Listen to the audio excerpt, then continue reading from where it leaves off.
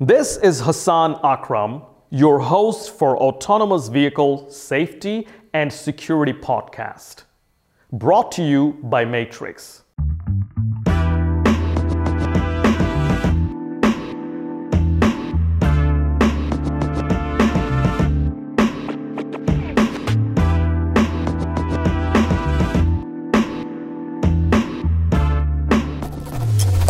Welcome back to yet another episode of Matrix Tech Talk. Today, I have a very interesting guest from across the Atlantic, Piyush. Piyush, welcome to Matrix Tech Talk. Thank you. So let me tell a little bit about Piyush. So he worked 18 years at Ford Motors, and now he is leading the automation industry globally at Siemens.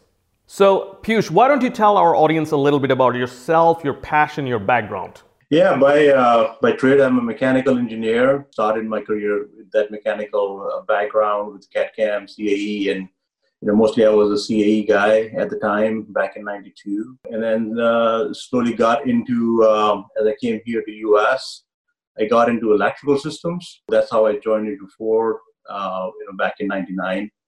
And within Ford, then I started getting into more of the in-vehicle software side of it. So now I'm like king of nothing and jack of all kind of things. So I've been from mechanical to electrical to software. And that's how I landed here in Siemens. I love that. It's very rare that we get someone who can talk about vehicle development all the way from vehicle level, electronic system, software development, and also safety, security. So this is amazing. I'm really excited about it. So today we want to start with embedded software development, automotive. So we have a complex supply chain. We have the OEMs, we have the tier ones, we have the tier twos, and the tier threes. And when you think about a vehicle till tier three, there are about 3,000 companies involved behind a vehicle. And you worked for a long time with the OEMs. Now you're working with Siemens, so you know both the perspectives. So can you tell us a little bit about the challenges in automotive embedded software development? Yeah, absolutely. I mean, I think right now we are in amazing times. I was talking to a buddy of mine at Ford, and we just happened to talk about this thing, and he said, it's been about 120 some years that automotive industry has been around, and before that, it was horse carts that was being turned around. That was the automotive industry at the time, right? Horse carts. And then came, automobiles, and there was a major transition that happened from horse carts to the sort of IC engines, or automotive industry kind of changed. That's the kind of disruption we're seeing it now in our industry right now, when we're changing from traditional automotive to more like personalized automotive, which sharing and ride hailing and autonomous vehicles around the corner and things like that. That's the kind of disruption we're looking at. And OEMs and suppliers equally are part of that disruption. And they're trying to see, okay, hey, where the automotive industry is going to be 2 years, 5 years, 10 years from now. And bottom line is software is the answer, right? Software is what's going to take you to that space, to that disruption. So yeah, everybody is going towards that. And obviously that, poses enormous challenges. I mean, you think about, the way vehicles are designed today, everything is driven by vehicle margins, obviously, right? For automotive industry, OEMs for in particular. And most of the software in the last, I would say, 10 some years, if you will, has always been designed from a sort of ECU-centric position. Like, what goes in that ECU? How do we, design applications for the ECU? Where, on the other hand, the vehicles are driven by margins on the features that the customers buy. So one of the challenges there is how do you transition from this sort of ECU-centric mindset to a feature-centric mindset? That if you want to sell a feature, first of all, understand what the feature is, how the customer uses it, does the customer actually use it, and then engineer that onto your vehicles, and then optimize, how the applications go on the ECUs. But that's a big challenge. Another one I would say is like scalability aspect of it. Traditionally, vehicles being looked at a vehicle by itself, like just a vehicle is, within that vehicle, what happens and how you engineer the vehicle. But now, a lot of these features, a lot of these vehicles are thinking outside of that vehicle. So how does the vehicle interact with the infrastructure? How does the vehicle interact with the human, who are having to get in and out of the vehicles? All that kind of stuff is coming in. So vehicle is not just the vehicle by itself now. It's a system of systems. So now how do you design for that? How do you design for that kind of scalability? The features that, for example, Tesla, right? The features that you have right now in the Tesla, from a hardware perspective, from a software perspective, are designed to be scalable for the next 5-10 years. So you don't have to buy a new vehicle. All I can give you is a new software feature, and that will switch on your rear heating, your rear seat heating, right? How do you design for that kind of scalability? I mean, that's a big challenge. And then another one I would think of is agility, right? The pace of the software technology itself is changing. The hardware is changing. If you look at the sensors in the last 5 years, the amount of smart sensors and the capability of sensors that are available now versus what was available 2 years ago, I mean, it's enormous changes happening there at the pace at which I don't think automotive industry is kind of geared for that kind of pace. So how do you catch up to that and use that technology pace in order to build these features into the vehicles? I mean, that translates into how fast you can build these features all the way from R&D to the vehicle. So when you talk about R&D in suppliers or in OEMs, the stuff that R&D guys do is like 5 years out, 10 years out kind of stuff, right? So, hey, how can we build these features for the next future? But the vehicle teams are asking for those features now. Like, we need that now. We need this smart, camera systems now.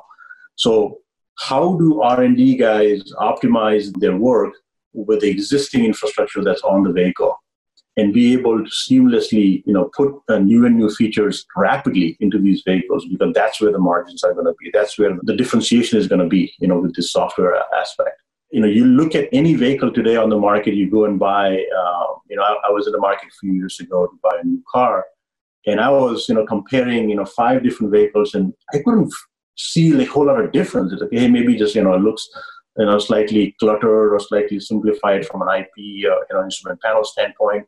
But features-wise, it's pretty much all the same. So how do you differentiate in this kind of a cutthroat market? And software obviously is the answer, and the pace at which you can put new features in the vehicles. That's gonna cut it. I mean, another challenge is obviously complexity, compliance, right? 26262 and things like that from safety perspective. It's not that we have not been complying to standards. It's the challenge is more about how do you reduce the efforts to comply to these standards. First of all, to understand it as what the standard is asking for, and then be able to reduce some of the work that is required to comply. And that's a big challenge. Another one is testing. Amazing challenges in the testing area, especially when it gets to sort of next-gen ADAS or AV systems, even level 3. Testing these kind of features is a big challenge. How do you sort of left shift it so that you can do these testing upfront and not find issues later on? Do it virtualized and sort of not eliminate but reduce the physical testing as much as you can, because you can do a lot of testing with virtual testing and stuff. So that's a big challenge. How do you do that?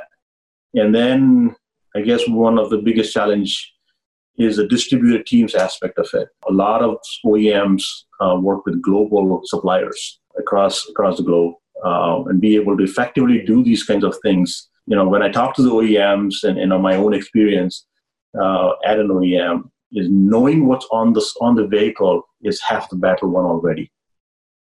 We just don't know what's on the vehicle from a feature standpoint and how many people are actually working on that vehicle. Getting some sort of an efficiency on knowing the global reach of these features and functions going across and bringing back that whole supply chain, enormous challenges there.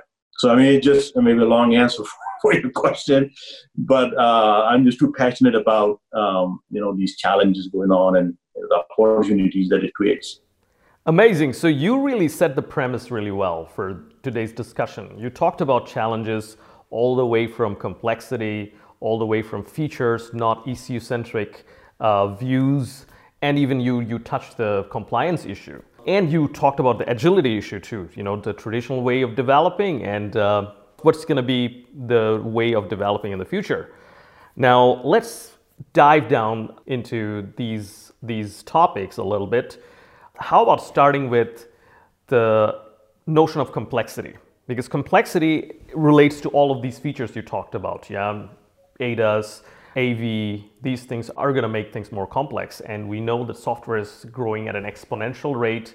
We're adding one level of complexity in every year now. So one level of complexity, one level of more abstraction, yet another layer of abstraction in the software architecture. We're adding it, so things are getting more and more complex. How do you think the tool development, along with this embedded software development complexity, should go hand in hand? Because it is going to be massively complex. No human will be able to handle these millions of lines of code unless we have the proper tooling, proper way of abstracting, and there's also a chance of error propagation in each of these abstraction layers, which can cause security, safety, or even bugs that will be even more complex to fix in the future. I guess I'm going to give you sort of my own experience, back and forth, probably about 2007-ish, 8-ish time frame. You started to figure out, so, hey, how many features do we actually have globally, in Ford Motor Company? And, that itself was a daunting task. Anybody you ask, you get a different answer, right? So, one thing was to sort of accumulate this knowledge into one single place. That, okay, how many features do we have? How many software features do we actually have at a vehicle perspective, at a vehicle platform level? And then be able to decompose those as to, okay, what, if let's say adaptive cruise control or emergency braking, as a feature, what functionality is needed to actually do this feature, irrespective of who's going to implement that, right? So having that sort of decomposition or architecture, if you will, eventually we start calling it more sort of feature-centric architecture-driven process where everything was driven by a feature. We had a decomposition of that feature into functional elements and then have everything else driven by that architecture, that this is what we want to do, guys, and then find out, so, hey, I have these 100 functions that are needed for AEB. Out of these 59 are going to be done by this ECU and hence that, or these two suppliers, and these 29 features are going to be done by, ABS or whatever be the case. So now we start to say, okay, now from a logical standpoint, who is going to implement these functions? So if you do that across the platform, that started to give us that notion of complexity. Okay, how many features do we have? How many different ways of doing this feature do we have? For example, if you do adaptive cruise control, you could do it with a camera-based system or with a radar-based system or a combination of the two, right? So now we have 2 or 3 or 5 different ways of doing the same feature, just from a functional standpoint. Then you start optimize it and say, hey, I don't want to do it. I do not want to do this in 5 different ways. I want to do it in more logical ways so that I can optimize on the hardware side of it, right? Because this whole another aspect of complexity is the hardware complexity. That the push is to reduce the hardware complexity to the point where, for example, we were looking at body control modules. Across the vehicle platforms, how many body control modules do we have? There were more than 20 different body control modules that were across vehicle programs. That we reduce it from a hardware perspective, reduce it down to 3. There's a high content, medium content, and a low content BCM. And that's all, right? So now you reduce enormously the hardware complexity, but obviously that translated that all that complexity which was there across those 20 ECUs now transferred over to the software side. So now how do you capture that? So now the only way to capture that is in this functional architecture. Okay, what functions do we have to support across these 3 VCMs and apply that across the many 25 different vehicle programs? So that was a way of kind of getting hold of the complexity aspect of it. Fascinating. So the example you gave is really worth discussing about. So my follow-up question would be the tools that we are developing today, yeah, in such feature that would reduce complexity for software development or add complexity to it. How do we deal with the propagation of error or faults in the abstraction layers? Do you have any thoughts on that? So Siemens, and that was actually one of the reasons I joined Siemens, by the way, is, Siemens now has a lot of tool sets that are at different abstractions, as you called it, right? You have a system level abstraction where you're capturing, how the vehicles shall interact with the surroundings, right? So we call mostly like an operational analysis. How does the vehicle operate in its environment? So you have tools like System Modeling Workbench and things like that, and Teamcenter integrated with it to capture that level of sort of call it behavior modeling and understand as to what functions do we need, what functions are going to behave in what way, and be able to assign the right requirements to it or develop requirements, define requirements from it, and say, okay, this is what we want to have the vehicle behave. And these are the actual attributes that we are going to monitor it with. So, make more objective rather than subjective requirements and capture it at the system level. Have that cascade down to the electrical domain, right? So, hey, now we know how the vehicle is going to behave. These are the different 100 functions at a vehicle level. Out of these 100 functions, here are the 29 functions that go into the electrical domain. It's like, hey, this is how we can electrically connect everything, or these are the 50 functional requirements that are going into the software side of the deal. And now we have a connection between how the vehicle is going to behave and then how each domain is going to take over which portions of that system behavior. And then for the cascade down to the electrical side of it versus the software side of it, saying, hey, now for the software side, okay, fine, you have all these features that are interconnecting and being implemented. This is why you're doing what you're doing, kind of thing, because we already assigned, verified the operational behavior at a system level. So now we have cascading down to capital systems on our electrical side, which totally takes care of all the way from electrical distribution to electrical optimization to network communication to bandwidth optimizations and things like that, and all the way down to the base software level, to the embedded software development level, all the way down to the OS, AUTOSAR or adaptive AUTOSAR for SOA kind of things. And then on the other side, be able to develop the software in a more orchestrated way, with Polarian being sort of the orchestrator in between that connects to all these pieces. One side is connecting to Capital, another side is connecting to Teamcenter, another side is connecting to the IDE where you're developing the software and to all the test routines that you want to run, the build management. So all these things kind of orchestrated from one single environment that connects to whatever it needs, whether it be architecture or modeling or QA or the build management kind of it. And then be able to, once you have that software, then be able to deploy that back into sort of the bill of material side on the vehicle side. So another big deal from a pain point perspective, obviously, is what software needs to be on a certain vehicle given the set of features that it has, right? So you're saying that, okay, from a marketing standpoint, here are the features that I need on this vehicle. But that eventually boils down to a specific ECU, and that ECU has certain binary that sits on that ECU, and likewise, 70 or 60 other ECUs on that vehicle. So what binary, which specific configuration, which specific calibration needs to be for that vehicle? So that's where we capture it in the bill of material in Teamcenter.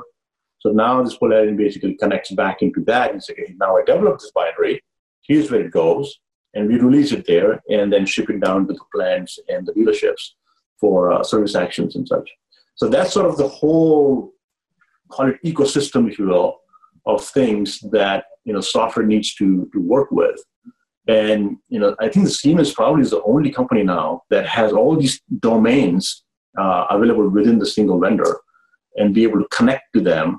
And increasingly, you start integrating all these tools together so that the data flow becomes more and more robust, more and more seamless as we go forward. Fascinating. Now that you've mentioned also about shipping it all the way to the vendor, I think that's a perfect segue to talk about another point you mentioned while you were talking about the challenges, which is agility. We will definitely be moving toward a different way of development. So in my opinion, traditionally the way we've been developing, for example, for functional safety, we certify our code and we freeze the code, and then we don't touch it. We're not supposed to touch it. If we change it, if we ship a patch, we're supposed to recertify. Obviously, security is not gonna let you do that because you have to keep shipping patches. I think it's not only security, it's gonna be features that's gonna require you to do such things.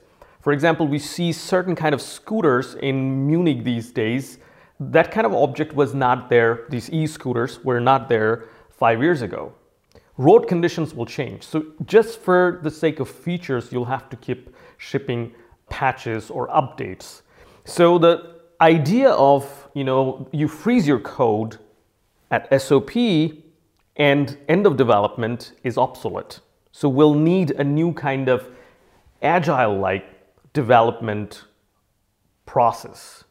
So what do you think of that? The challenges, that in automotive, the difference between the way they do the development in Silicon Valley and us is they can ship a product, a SaaS product or something, without having any major certification or any major hurdle. Nobody's life will be at risk, right? We can't do that because we'll be risking people's life.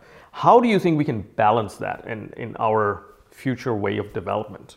The way I kind of bin all these things together is you have a what I call as developed or as designed area where you are doing most of the sort of feature architecture or feature decomposition and functional interactions, making sure the interactions are captured right. So that kind of work happened as what I call the as designed level.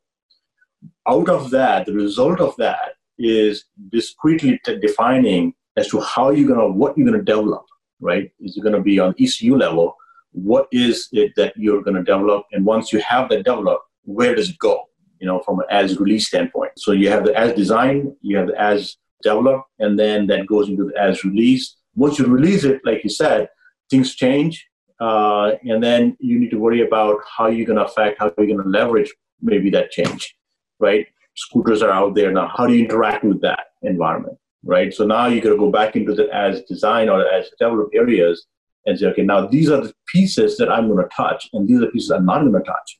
And that's where you do this sort of operation analysis and things like that to understand how your vehicles are going to adapt or how your vehicles are going to interact. And what does it mean discretely to the sort of feature architectures on the software side, right? Which pieces should change and which pieces should not change. And that affects directly into sort of your as developed area, which is what goes on the ECU and which pieces of the ECU should change.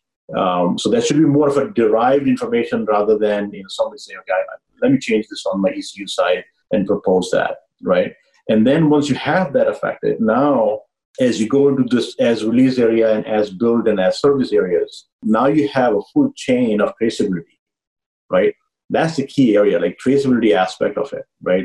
Do you know why you're making that change? As long as you know why you're making the change and you have sort of the gravy train to prove it, that this is the operation analysis I did, this is the requirements I captured, these are the attributes I changed, and this is what it affected from my feature architecture perspective, the feature functional decomposition.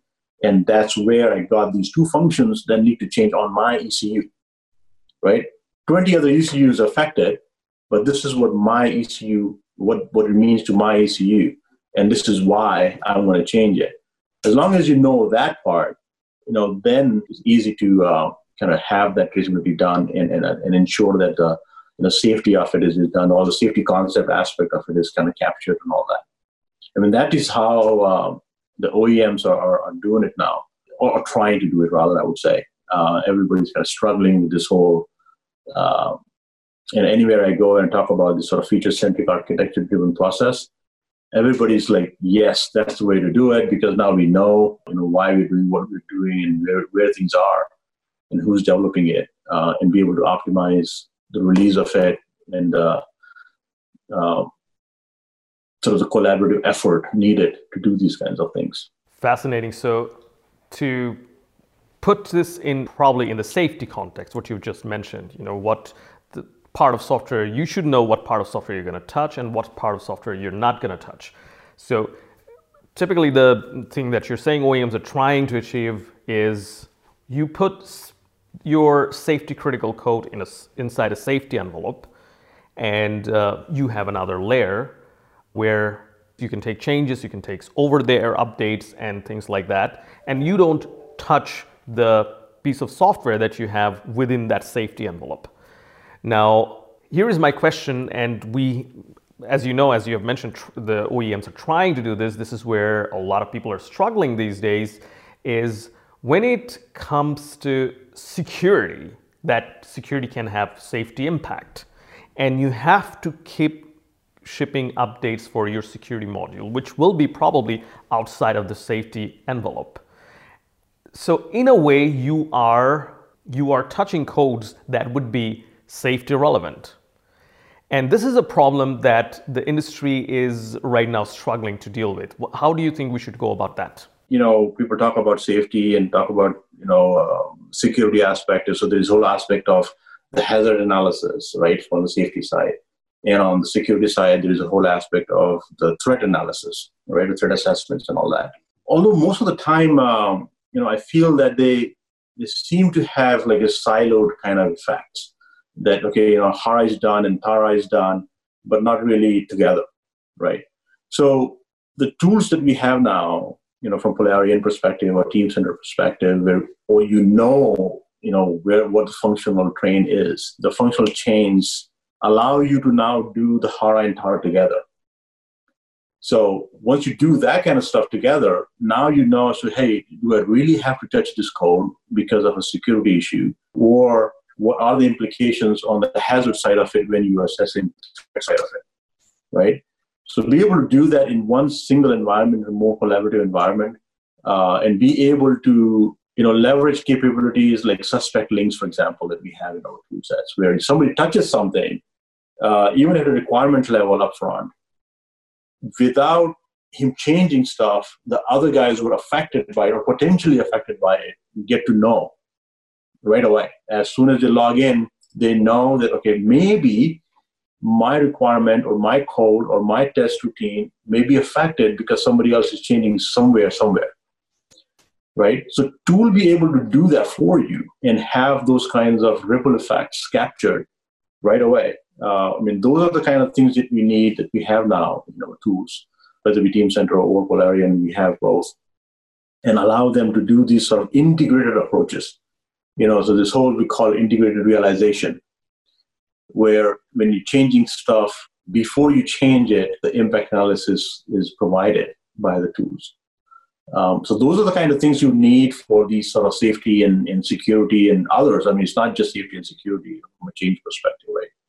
You could be changing something in electrical, for example. It doesn't even affect your software code, but that affects, let's say, the bandwidth of the network that you are on, right? So I added some function to another ECU, and that affects another.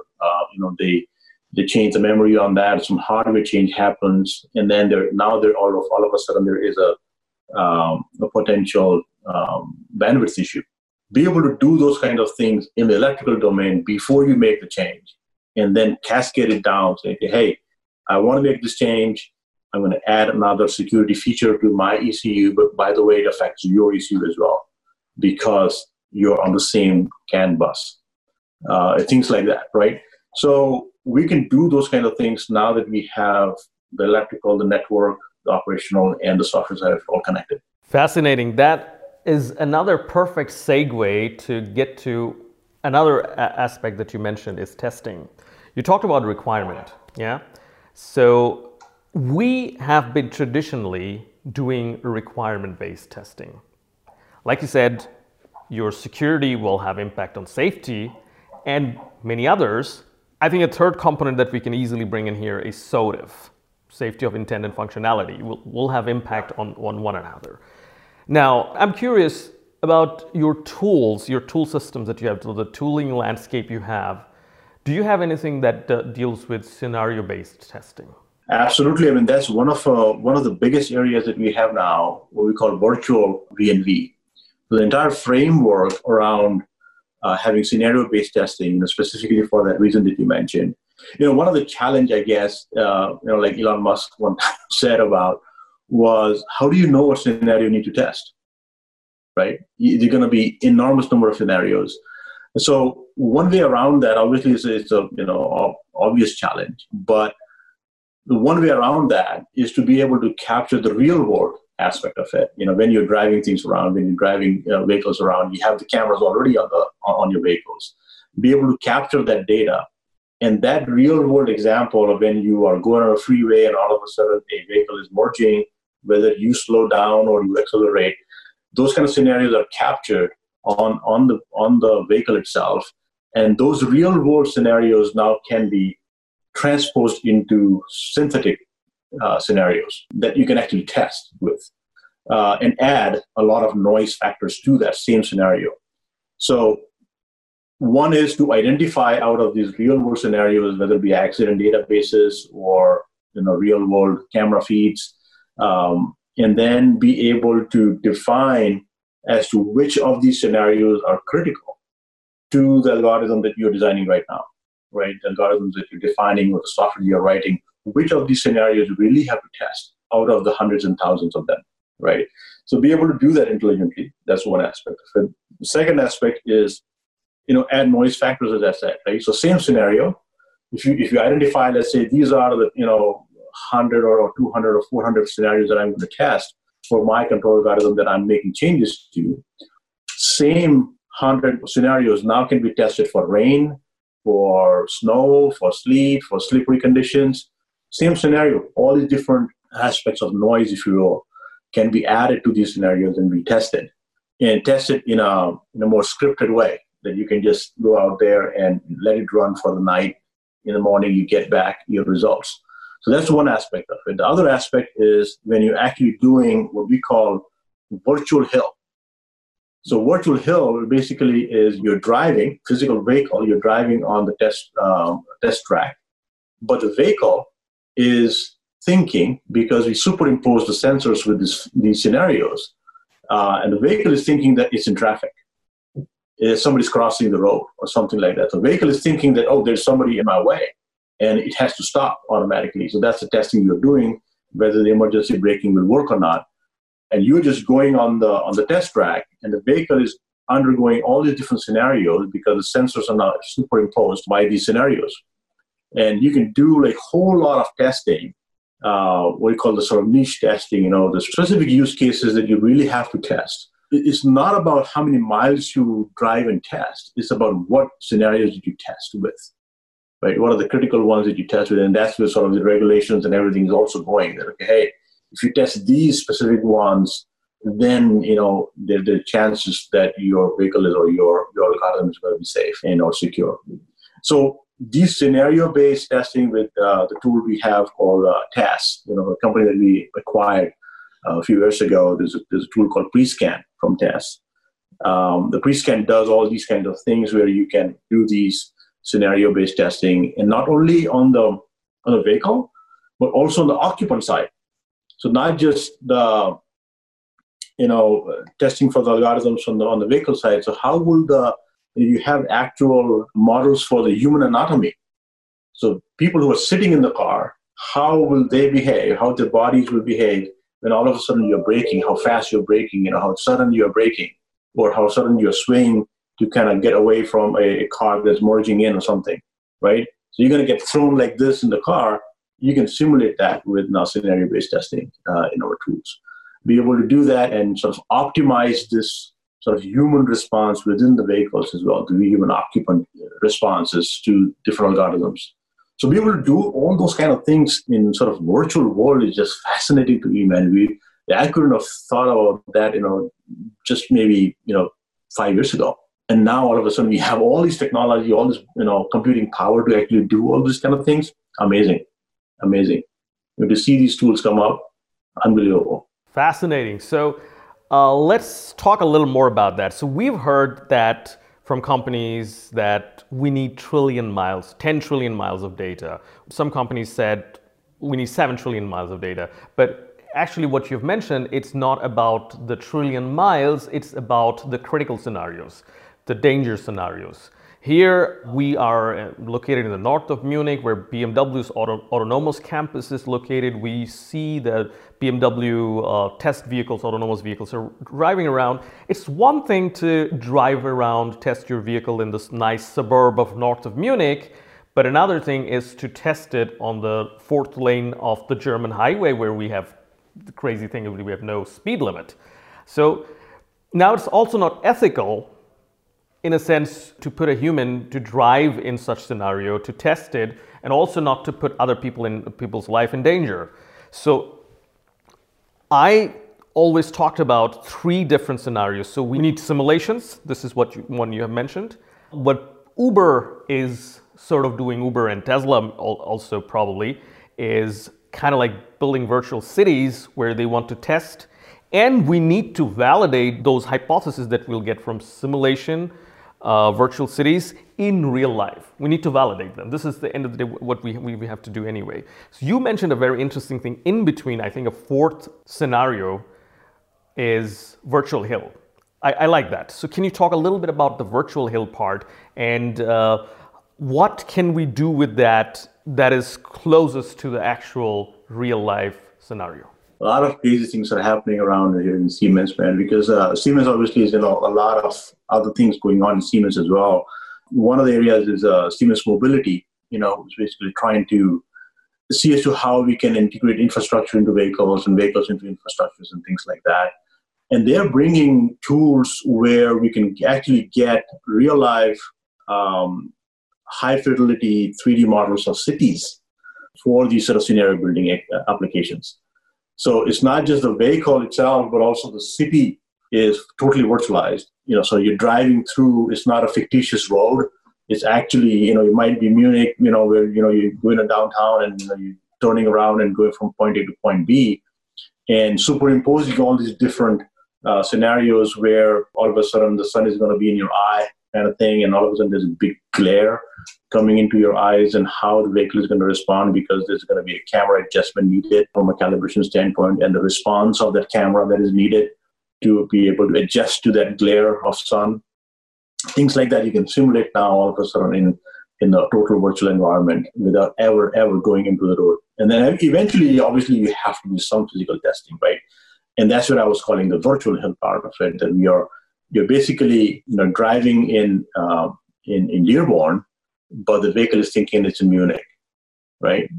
So that's the kind of stuff you'll be able to do now, because we have this high fidelity map data, high fidelity city data with a tool called AimSum, and be able to integrate these scenarios with that. So, hey, I need the road, I need the trees, I need the signals, I need everything. I need people walking around, people on bicycles. I need all that data so that my vehicle thinks that it's really in the actual driving situation where I'm going to drive on my test track and be able to have the vehicle think that's in the traffic conditions.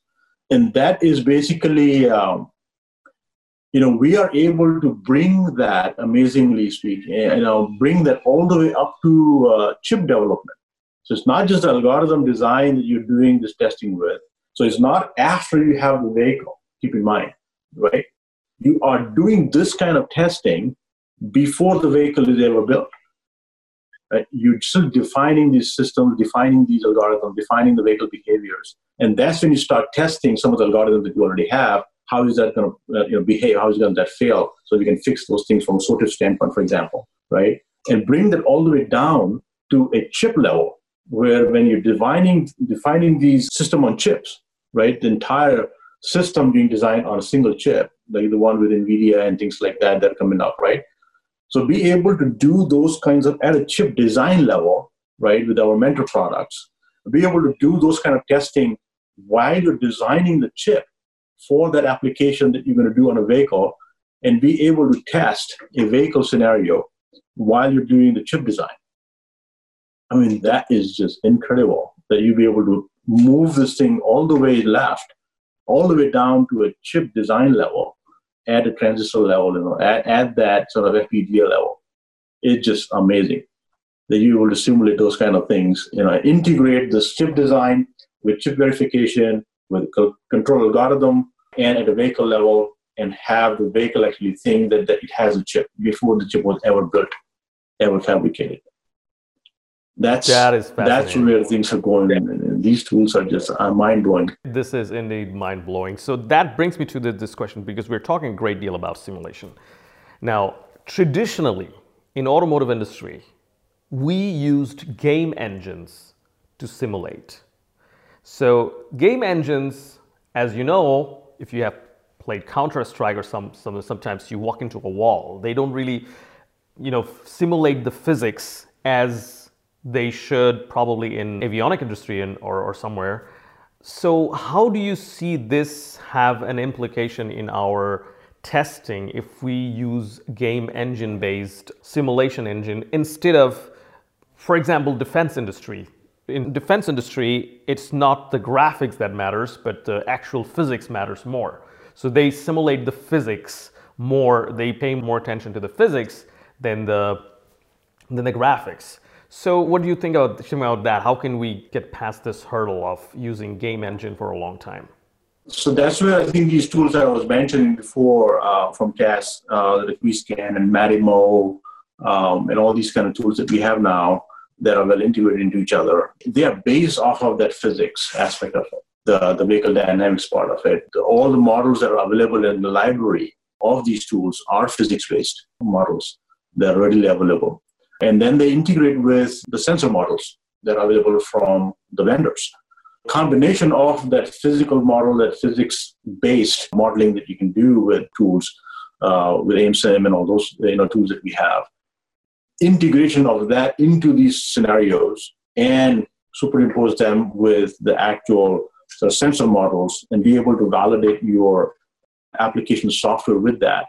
I mean, that's where we are making a lot of headway with OEMs and suppliers, that they are kind of very much interested into buying these kinds of things. And not only that, I guess another aspect to that, the physics part of it is the optimization part of it. When you add this physics part of it, there's a lot of attributes that get added. Like how are you going to optimize 5 different parameters versus 2, right? So in a virtual non-physical environment, you can eliminate parameters and say, I'm going to only work with these parameters. Not easy, mathematically speaking. But as you increase more parameters because of the physics part of it, now you all of a sudden have to worry about how you're going to optimize across, 3 or 4 or 5 or 6 different parameters. That's where we have tools like HEATS, where we can actually optimize with multiple parameters and see as to how the system is going to behave and which parameters I should be really concentrating on versus others. So those kind of things are also integrated into these scenario-based testing aspects from an optimization standpoint, from parameter optimization standpoint. So that's another area where I see a lot of growth happening from a physics standpoint. That makes sense. Now that we're talking about testing, and we're talking about massive amount of testing, we can do massive amount of testing with these kind of virtual testing environment simulations. Now, we will be probably covering billions and trillions of miles in this kind of simulation. My question is, from a safety perspective, the question is, how do you validate the validation? Because I'm asking this question from ISO 26262 perspective. In some of the cases, if it goes all the way to ASIL D, we got to validate our validation, right? So how do you think that would be possible when we're talking about a magnitude of trillions of miles of data and in a virtual environment? I guess one way to handle that, and most of the guys are trying to do it, is this whole notion of MBSE, right? The whole model-based system engineering aspect of it. Now, everybody's trying to do that, although I guess the key to success on that sort of, how do you validate the validation kind of thing, is the fidelity of the models themselves, right? How granular your models are, how accurate they are, what kind of validation you use to ensure that fidelity is there, ensure that the right models are being used across the chain, across the entire traceability that you have, and how well are they linked together, So having the right models at the right fidelity, right, at the right time available to the engineers that they're actually doing these kinds of validations, that's sort of the key on one side of it, right? The other side is when you start to validate how accurate these scenarios are, how accurate these, are they totally synthetic or are they actually, based on real world scenarios? That again, feeds into that. And then you add that with the sort of the virtual hill aspect of it, where it's not totally physical testing, but it's sort of virtualized because now you have all this rain and all that thing kind of baked in. That adds to that fidelity aspect of it. And now I am able to figure out whether the vehicle is going to skid or not. It's not just mathematical, it's not just model-based, but I'm actually saying that, okay, hey, now this is, what if I skid? Is the vehicle able to do the stability control, for example, right? How much, friction coefficient it can take? Can I do it on oil? Can I do it on water? Can I do it on snow? Those kind of things. If you're able to do that virtually, right, it means that, how real world that information is. When the software is saying snow, what is the data behind that? How accurate the data is, right? So if that can be validated in these tools like Rescan, that is validated. The snow has a certain testing done. And when you say snow, it knows what snow means from a friction standpoint. Or when it's rain, does it mean to the asphalt on the road? What kind of friction coefficient does it create? So that kind of modeling is already done, validated. And now from engineers, you don't have to worry about that. All you say is, I have a scenario, I'm going to add snow, I'm going to add rain, I'm going to add sleet, I'm going to add some oil, I'm going to have my vehicle drive on that and see if my stability control is actually going to do what it needs to do, right? And if it says yes, well, I'm pretty close to what I really was going to do with my physical testing, right? So now instead of me actually testing, 100 miles of physical testing, I'm going to do maybe 5, because the rest of the 95 miles, I was able to do that on this virtual side of it. And that's the key, with these high-end, call them next-gen ADAS systems. It's just impossible. It's just not possible to do all the testing that is required. You need to have these tools come with the right fidelity of the data and the right backbone to support the claim that when you add snow, it really means snow. So that's the stuff that, these tools like Matimo and Prescan and Heath and all that kind of built in from get-go. Like in Matimo, they have the whole anatomical, to the bone and to the muscle. You have all the anatomically accurate data for certain demographics that if you're doing testing here in the US versus in Japan, you need different anatomical, models for your occupants. So be able to do that and have the validation done using these models. So that's the holy grail as to how accurate these models are going to be, all the way from sort of the right side of the V and the left side of the V kind of thing, be able to do that. Right. So all these things are going to lead to more and more complexity. And one thing that I can't help asking you is automotive industry is extremely cost sensitive. If we think about the business model of autonomous vehicle, if we really want to make it safe, probably we're thinking about carpool kind of a model. Yeah, I mean, if every person has to own a vehicle, that could be a model that we have today, or the next generation could be for per person. A vehicle is for me an app that I punch in my address, it picks me up and takes me from point A to point B. What do you think, in your opinion, would be the right direction to go to from cost perspective, from a probably also environmental perspective and safety perspective? I guess on the autonomous side of it, we are definitely struggling with so the business model aspect of it is, so how are you actually going to make money off of these things, and what kind of features do we need to add today versus tomorrow, kind of stuff. They're also doing a lot of research, I guess, on the features that we have on the vehicles today. How many features are actually being used by the customers? There was a recent study where a lot of these ADAS features that we have, like lane assist and lane departure and things like that, customers are actually switching them off. They don't want to use it. They don't like it, or they are just somehow not understanding it, or being more of an annoyance. Probably there is not enough trust on these systems. It may be the trust part of it too, right? But point being that a lot of engineering cost went in to actually build those features and put it in there.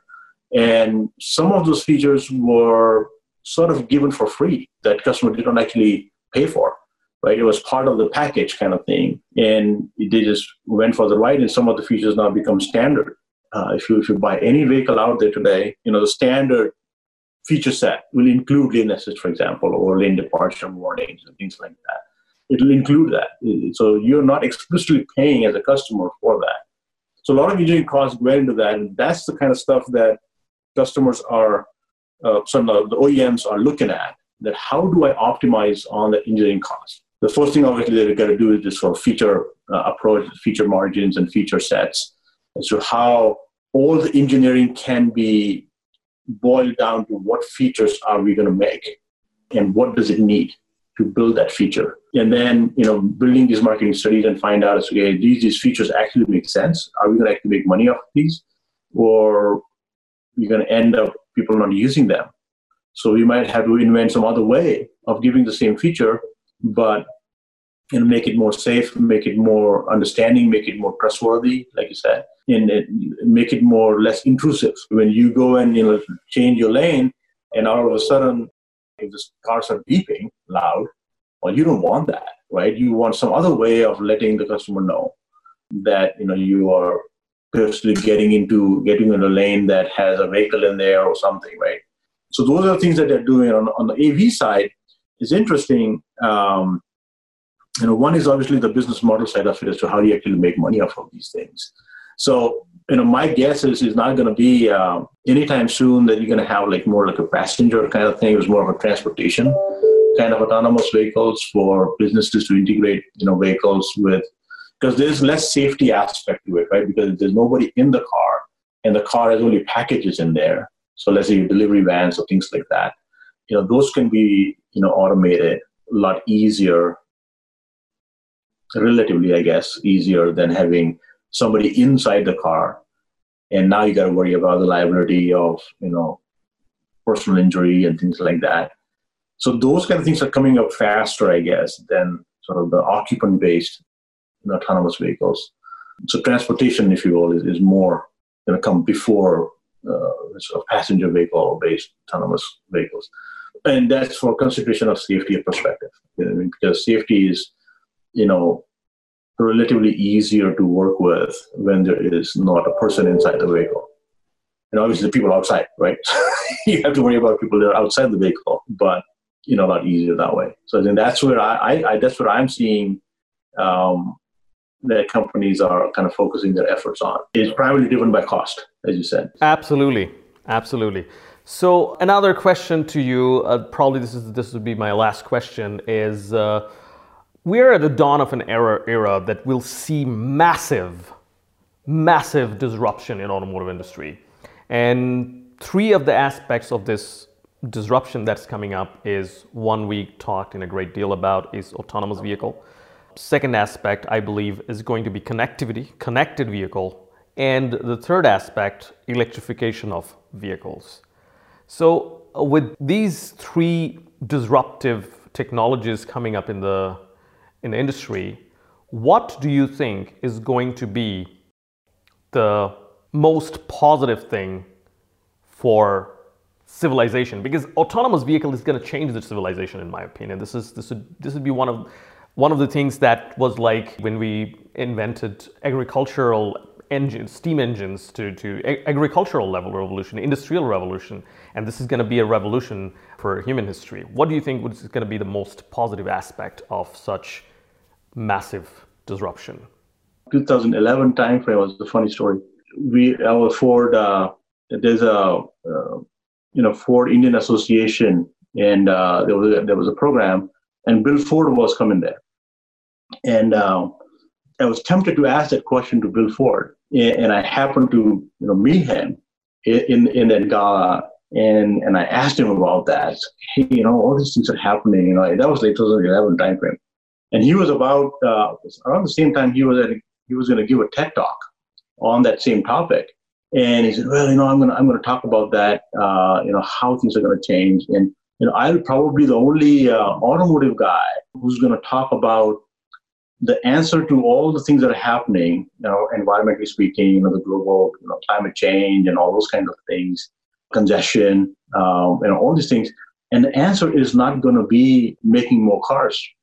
The answer is going to be making smart cars, making cars integrate with the infrastructure so that, you can do a lot more with a lot less. And I thought, man, that was 2011, I think.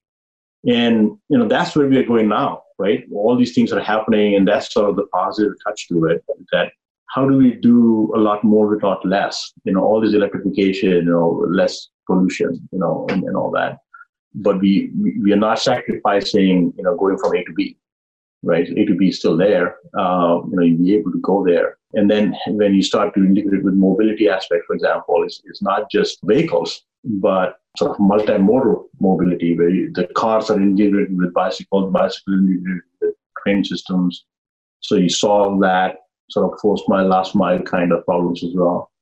So all these sort of smart systems, if you will, are causing, a lot more people to think about, how can you do a lot more with a lot less? And I see that as a big positive overall. Everything you talk about, autonomous, connected, electrification, all of that basically just boils down to that to me.